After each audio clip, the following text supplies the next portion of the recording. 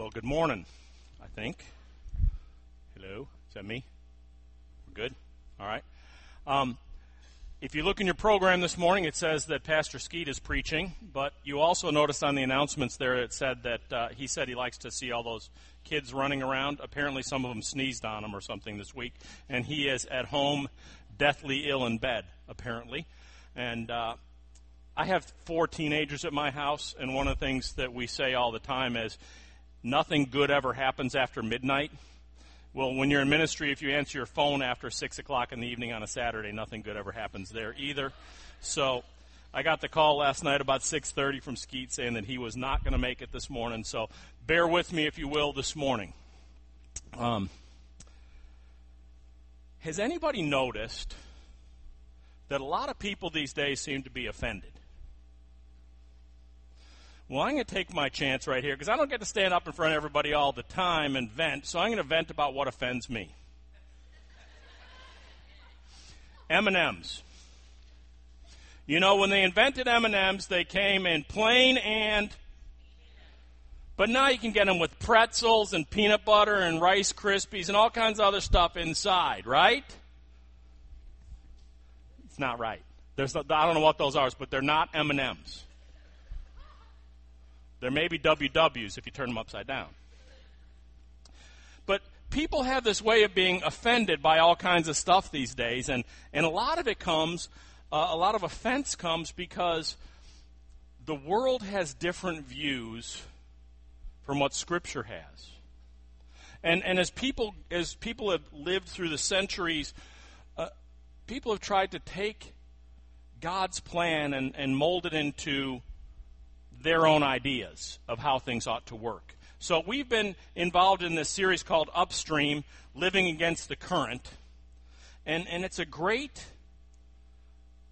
time to pause and talk about the things that we as Christ followers will be forced to swim against in this world if we're going to truly follow Him.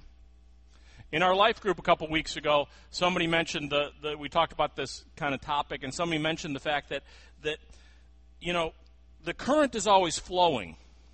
And all it takes to get caught up in the current is to stop swimming against it. If you're not swimming against the current, you're going with the current. And even at that, sometimes it's really tough because you have to swim awful hard to stay against the current. So this morning, our topic for today is one of those things that I think is a clear example of where we as Christ followers need to take a stand against the cultural current, and that is in the arena of marriage. So our topic for this morning is marriage, and I want to start out, we're going to skip around several places in Scripture this morning and land on some familiar marriage scriptures, but first I want to turn to Hebrews chapter 13 and verse 4, and just give you the beginning of that verse, and it says this: "Let marriage be held in high honor among all." So the writer of Hebrews says that we are supposed to hold marriage up as something special. It's to be held in high honor. It's to be something that is above and outside of the ordinary. That's what God's vision of marriage is. But today, I truly believe that marriage is under assault in this country and throughout the world. And we can easily point to a lot of things that are in the news. You know, we have this idea of gay marriage, which, by the way, according to Scripture, that really can't exist, and we'll get back to that a little bit more in a minute here. We have such a thing called no-fault divorce, where it just is easy to split from people because it's really nobody's fault. We just decide we're not going to be married anymore, contrary to Scripture. We have premarital cohabitation, also contrary to Scripture. There's such a thing as open marriages these days, where we're not really committed monogamously to each other. And the incredibly shocking story that's been in the news lately about this website called Ashley Madison, where people can go online and figure out how to better cheat on their spouse. And the fact that exists is one thing. The fact that there are millions of people that have subscribed to the Ashley Madison website is truly amazing to me. And marriage is no longer held in high honor in this country, throughout the world. But marriage is hugely important, and marriage is something that is sacred to God. As a matter of fact, this is so important that when Jesus talks to his followers about what God's relationship to the church is like, he equates it to marriage, to the bride and bridegroom. This is something that is hugely important to God and that we should not take lightly. You know, a number of years ago, some movies came out, the Shrek movies. Anybody seen the Shrek movies? Right? Shrek movies came out, and my kids apparently were exposed to some things in the Shrek movies that they'd never heard before, Shrek songs, right? Now, being an oldie myself, I get in my truck and I listen to oldies music, and when I listen to the oldies radio station, sometimes my kids are riding along with me. It struck me a couple times they would say, as a song came on the radio, "Hey, that's a Shrek song." And I would have to correct them, no, that's not a Shrek song. That's a song that existed long before Mike Myers and Shrek ever, dreamed of existing. But it's kind of an example to me of how the world takes one thing and shapes it into something else. See, Shrek, with all its creativity and its kid-centeredness and its, a little bit of more grown-up humor in there to rope in the adults too, it's transformed a handful of great oldies tunes into a handful of great ogre, talking donkey, swashbuckling, Spanish-accented cat tunes. And I think if we look at this and from a I was going to say, if we look at this from a biblical perspective, there is no such thing as that from a biblical perspective. But if we take this and we look at marriage from a biblical perspective and what the world has taken and done to marriage, it's a lot the same thing. They've taken this concept of marriage and they've twisted it into something that it is not. And it's not God's plan as to how things are working today. See, the Bible gives us a view of marriage that society today is transforming into something quite different and in a lot of ways, at least to God, unrecognizable.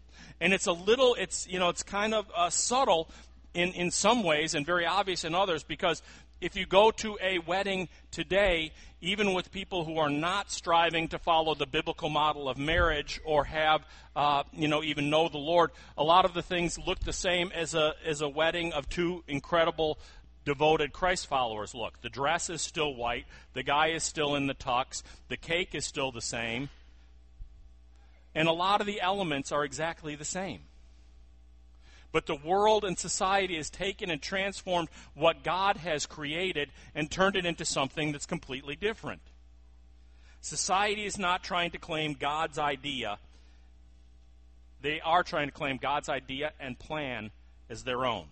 Society is trying to remake God's plan for God's people. And we need to swim upstream against this trend. See, it gets down to this, that God is the author and originator of marriage. And when you are the author and the originator of something, you get some privilege. See, he gets to define what marriage is, because it was his idea. He gets to determine what it is and what it isn't. And today, people are trying to pass some other stuff off as marriage. But since God is the author of marriage, and he gets to define it, what these other folks are selling just really isn't it. God designed marriage. God's designed marriage is a form of worship. Worship back to him. God's designed marriage honors him and both the husband and the wife who are in it. Before we dive heavily into Scripture this morning, I want to share two pictures with you that I know from the first service will stick in your head for later. So let me have the first picture, if we could, back there. Yeah, Shrek was good. This is better. Yeah. If you're not familiar, this is the movie A Christmas Story. And if you haven't seen it, I don't know what to tell you. From Thanksgiving through somewhere in the middle of January, it is on every hour of every day on about 9 different TV stations, so you can watch it at any time. But it is a phenomenal movie. It's a story of little Ralphie, and this is his friend, Flick, who has taken a dare, actually I think it's a double dog dare, and he has stuck his tongue to a frozen flagpole. Now that image is in your head, let's move on to the next one. This right here is a millstone. Actually, it's 2 millstones.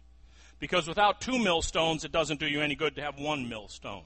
Because millstones work in tandem with each other. You need first a runner stone on the top, and you also need the stone that's on the bottom. You need the base stone underneath it. And we're going to talk a little bit more about the flagpole and tongue and the millstones in a minute. But I wanted to have you have those pictures in your head because they will stick with you, and I want them to stick with you today because, believe it or not, I'm going to relate those back to the God's biblical plan for marriage. Now I got your attention, don't I? But let's go back to where this whole thing all starts in Scripture. If you have your Bible with you this morning, please flip with me, if you would, to Genesis chapter 2. The Bible verses will also be up on the screen this morning for you.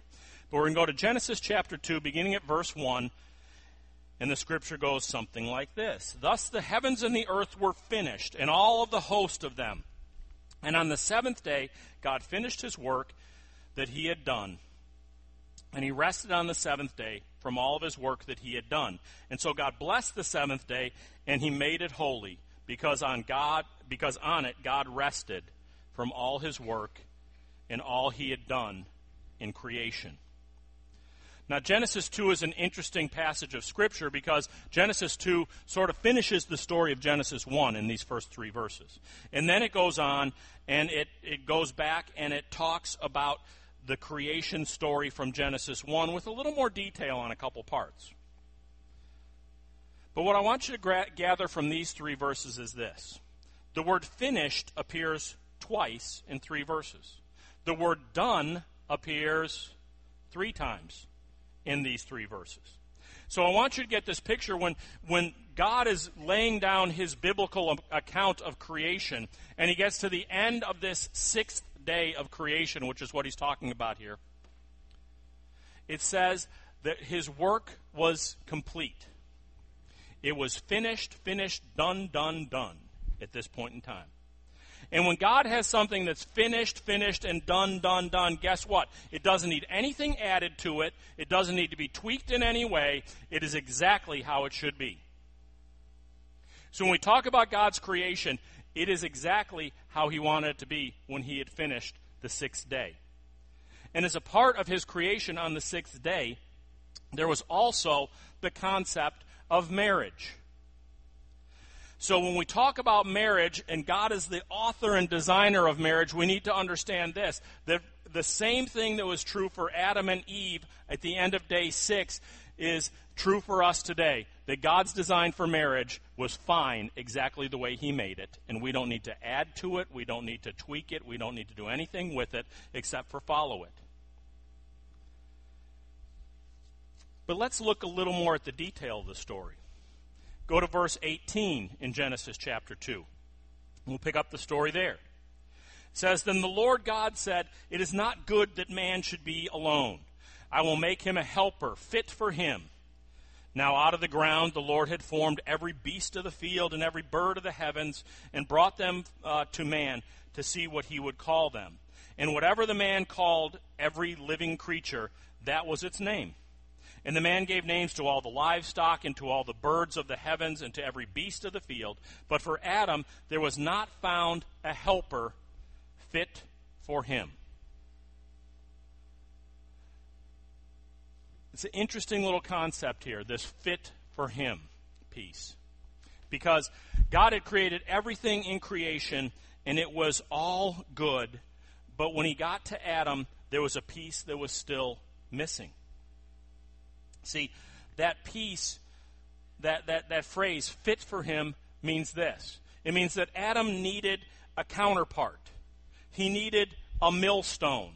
He was one stone missing the other. See, because in the millstone world, there are bed stones that lay on the ground, and then there are runner stones that go across the top. And if those two things don't exist together, you cannot grind wheat as hard as you try.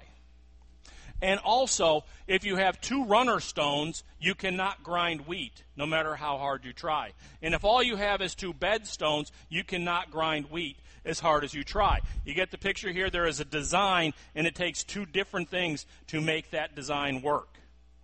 And they're counterparts to one another. And the interesting thing about millstones is that as you work with millstones over years and years and years, they actually get better at what they do. And that is exactly what God's design for marriage is. It is for a man and a woman to be counterparts to one another, and as they work together over years and struggles and grinding against one another, that they get to be better at what they do. And that is bringing glory to God. Go to verse 21 with me.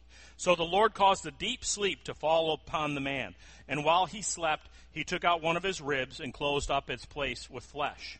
And the rib that the Lord had taken from the man, he made into a woman and brought her to the man.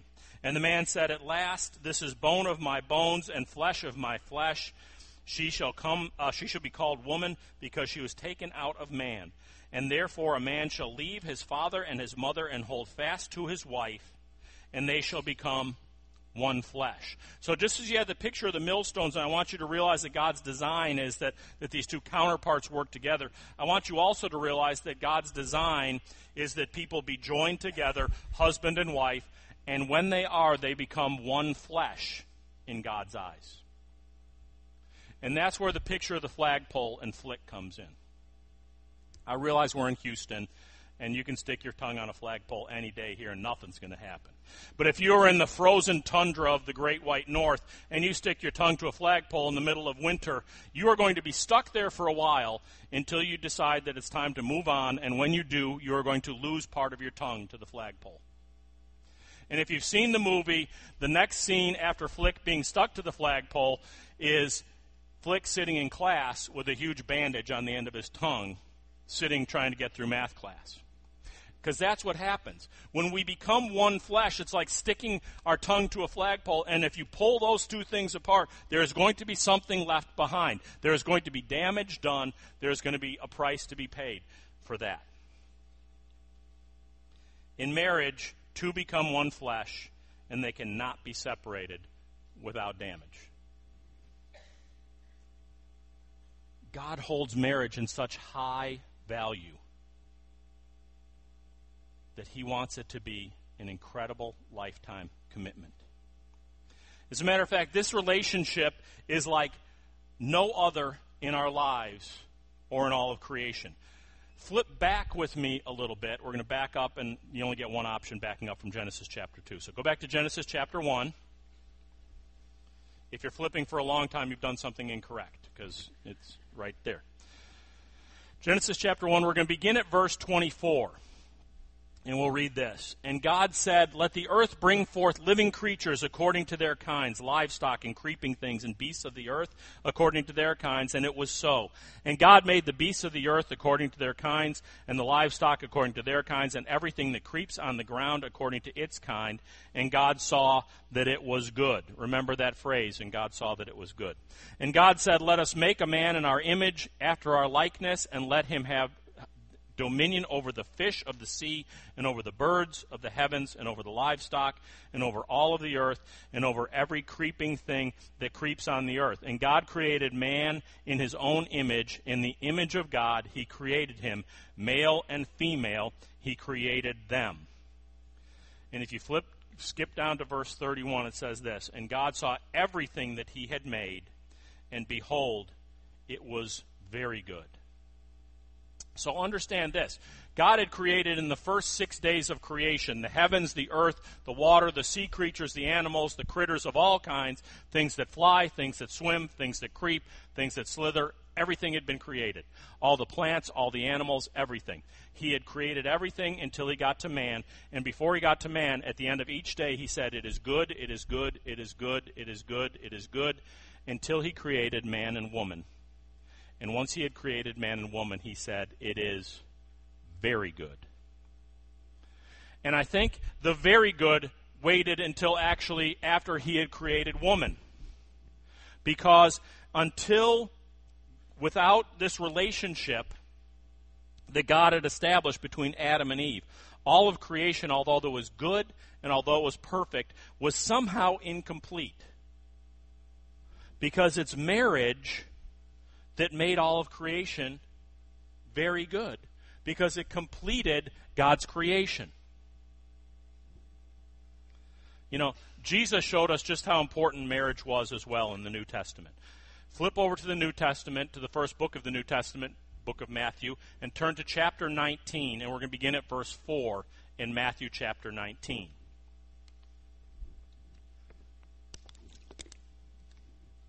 In Matthew 19, we have Jesus talking, and he says this, "Have you not read that he who created them from the beginning made them male and female?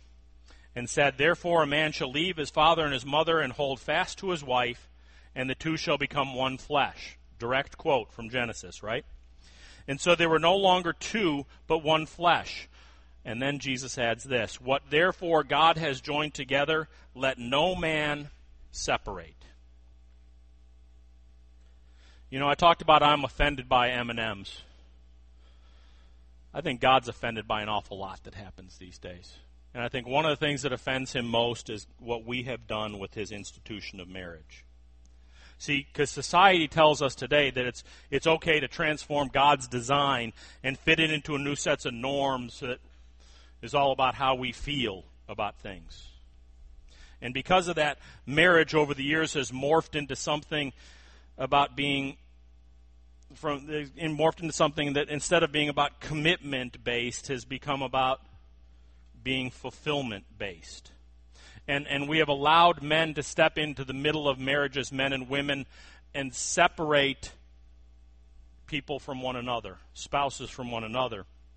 Even though Jesus said, what God has joined together, let no man separate. And I think a lot of it just goes back to what our view of marriage is. And what's taught and what's put out in society today is that marriage is this proposition between two people where it's a 50-50 deal. And, you know, I have to do my 50%, my wife's going to do her 50%, and together that's going to make 100%. And after all, 100% is pretty good, but that's wrong. The Bible doesn't say that marriage is a 50-50 proposition, because in a 50-50 proposition, one party gives less than the other party can take offense. If one party takes more, then they've broken the contract. And once the contract's broken, it's permission for an out. You know, a lot of people enter marriage these days with the idea that marriage is a 50-50 proposition, and they understand that this is some kind of contract between husband and wife. And when they do, for some reason, they come to the idea that if it doesn't work out, that divorce may be an option someday. And once divorce is an option, divorce many times becomes an inevitability. And that is not God's design. God's design is rather that instead of marriage being a 50-50 proposition based on fulfillment, that it's a 100% commitment to your spouse. And not only is it a 100% commitment to your spouse, but that commitment is based on a relationship with God and knowing that God is the one who's put this all together in the first place. We finished a few weeks ago a series on King David, the great patriarch of the Jewish people.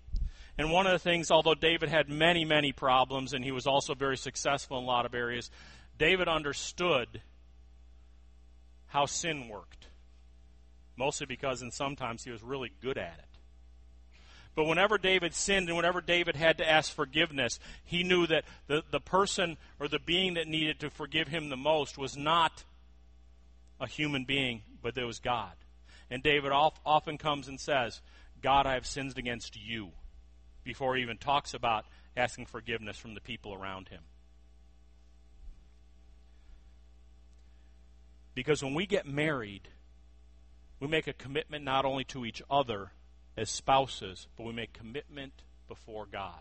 And I've always been struck by the fact that people who do not know God, are not trying to be Christ followers, who may never darken the doors of a church, always want to get married in one, or frequently want to get married in one. And they want the service to look an awful lot like the religious service that we would do for two people who are faithful Christ followers and who want to commit their lives to Christ. But in order for a marriage to prosper, both people need to be moving towards God, and they need to be committed 100% to each other and 100% to being the spouse that God has designed them to be. If I asked a lot of you coming in here this morning who, have been in church for a long time, what's the kind of quintessential scripture on marriage? A lot of you would say, we need to go to Ephesians 5 this morning. Because Ephesians 5 is in, like most wedding ceremonies. And it's something we talk about. So let's go to Ephesians 5 for a minute. But a lot of people like to skip down in Ephesians 5 when they talk about weddings and spouses and things to verse 21. We're not going to start there. We're going to start at the beginning of the chapter instead. So Ephesians 5, verses 1 through 3 says this: Therefore be imitators of God as beloved children, and walk in love as Christ loved us and gave himself up for us as a fragrant offering and a sacrifice to God. But sexual immorality and impurity and covetousness must not be named among you, as is proper among the saints. It's interesting, especially as I look at verse 3 there, that Paul equates a number of things together here. It's my job at our house many evenings to help out with 8th grade math, which is sort of algebra these days, and now I know about equations and things on both sides. And by the way, it's straight from Satan when we added letters to math. I'm just saying that. Noah should have swatted the 2 mosquitoes, and somebody should have stood up long ago and said, this is wrong, these letters. But the biggest issue we have in honoring our spouses today is this whole thing of what Paul talks about here. There's this issue of sexual immorality, and most people would say that's wrong. And most people would say that impurity is wrong. But I want you to look at the other thing he ties to those two phrases. He says there's sexual immorality, there's impurity, and there's covetousness. Or to simplify that a little bit, there's selfishness. And we as people are plain selfish. We want what we want when we want it because we want it. And when the Bible talks about these things, our selfishness is generally what gets us in trouble in the marriage relationship.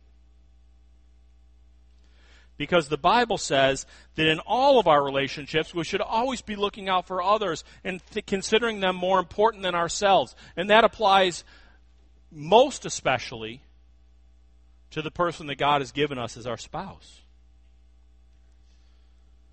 And Paul warns us more about this a little further down in Ephesians 5. Look at verse 6 and follow with me there. Let no one deceive you with empty words, for because of these things the wrath of God comes upon the sons of disobedience. Therefore, do not become partners with them. For at one time you were darkness, but now you are light in the Lord. Walk as children of the light. For the fruit of light is found in all that is good and right and true, and try to discern what is pleasing to God. This passage says that we are to be children of light because we have the Lord. And it also says, though, at the beginning in verse 6, let no one be deceived with empty words. And I think if you look, especially, it's easy right now. We're in this goofy political climate where there's so many people running for president from all over the joint. And there is a lot of empty, deceitful words out there. There's a lot of people who will tell you their opinions on things rather than, thus saith the Lord. And when we get away from what God's biblical plan is for our lives and God's biblical plan for marriages, and we start listening to people who are great psychologists, psychiatrists, social worker people, and all those other things, not that there's anything wrong with any of those things. But they're empty words compared to the word that God has to speak to us. And because of those things, we wind up in disobedience. And it doesn't just apply to marriage, it applies to a whole lot of different areas of our lives. When we listen to what society tells us is the normative thing to do, a lot of times it's empty words that are contrary to Scripture. And when we do that, we find ourselves in real trouble. But we like to do that a lot of times because we're basically selfish. And because we're selfish, we're easily deceived by things that we think are going to make us happy rather than things that are pleasing to God. So in verse 10, it says, though, that we are to try and discern what is pleasing to the Lord. When we try and discern what is pleasing to the Lord, it is frequently going to be contrary to what those deceitful, empty words say, or even to what our selfish attitudes tell us that we should be doing.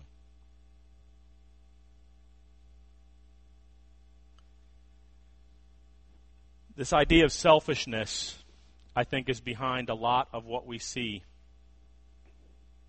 in the divorce rates that are in our country these days. And I know in a crowd this size there are people who are sitting here that have been through divorce. And divorce in God's economy is wrong. But divorce in God's economy is also something that's forgivable, because we have a Savior who died for all of our sins and all of our iniquities, and He can forgive us. And a lot of times, one of the partners in this whole process didn't even want this to happen. One of the spouses was opposed. So I don't mean to sit here today and say that if divorce has been a part of your family, that there is something necessarily wrong with you. I want to say that, as like with many other things in this upstream idea, a lot of times we get caught up more in what the world tells us we should do as opposed to what God tells us we should do. And I've heard people say before, I think God really wants me to be happy. Why wouldn't God want me to be happy? That's not what verse 10 of Ephesians 5 says, folks. It says that we're not supposed to try and be happy. What does it say? We're supposed to try and discern what is pleasing to the Lord. You know, there's a prophet in the Old Testament, Jeremiah. And Jeremiah tried really hard through his whole ministry and his whole life to try and do what was pleasing to the Lord. And when he did that, he spent a lot of time living in the bottom of a well. He spent some more time with an ox yoke around his neck. And he had time after time where he delivered to the people of Israel messages that they didn't want to hear. But instead of trying to do what made him feel good and what he thought society wanted him to do, Jeremiah stood up and he said, I'm going to try and discern what is pleasing to the Lord, and I'm going to carry His message forward to His people. And I think, as with anything else in our lives, one of the things that we should be doing every time we're together here and opening God's Word here in this service is we're saying, you know, we all have a past, we all have things that have been a part of us before, and the important thing is not what has happened in our past. The important thing is where we go from this point forward. And this is a stake in the ground right here, and from this point we move forward. And we should always be striving to discern what is pleasing to God.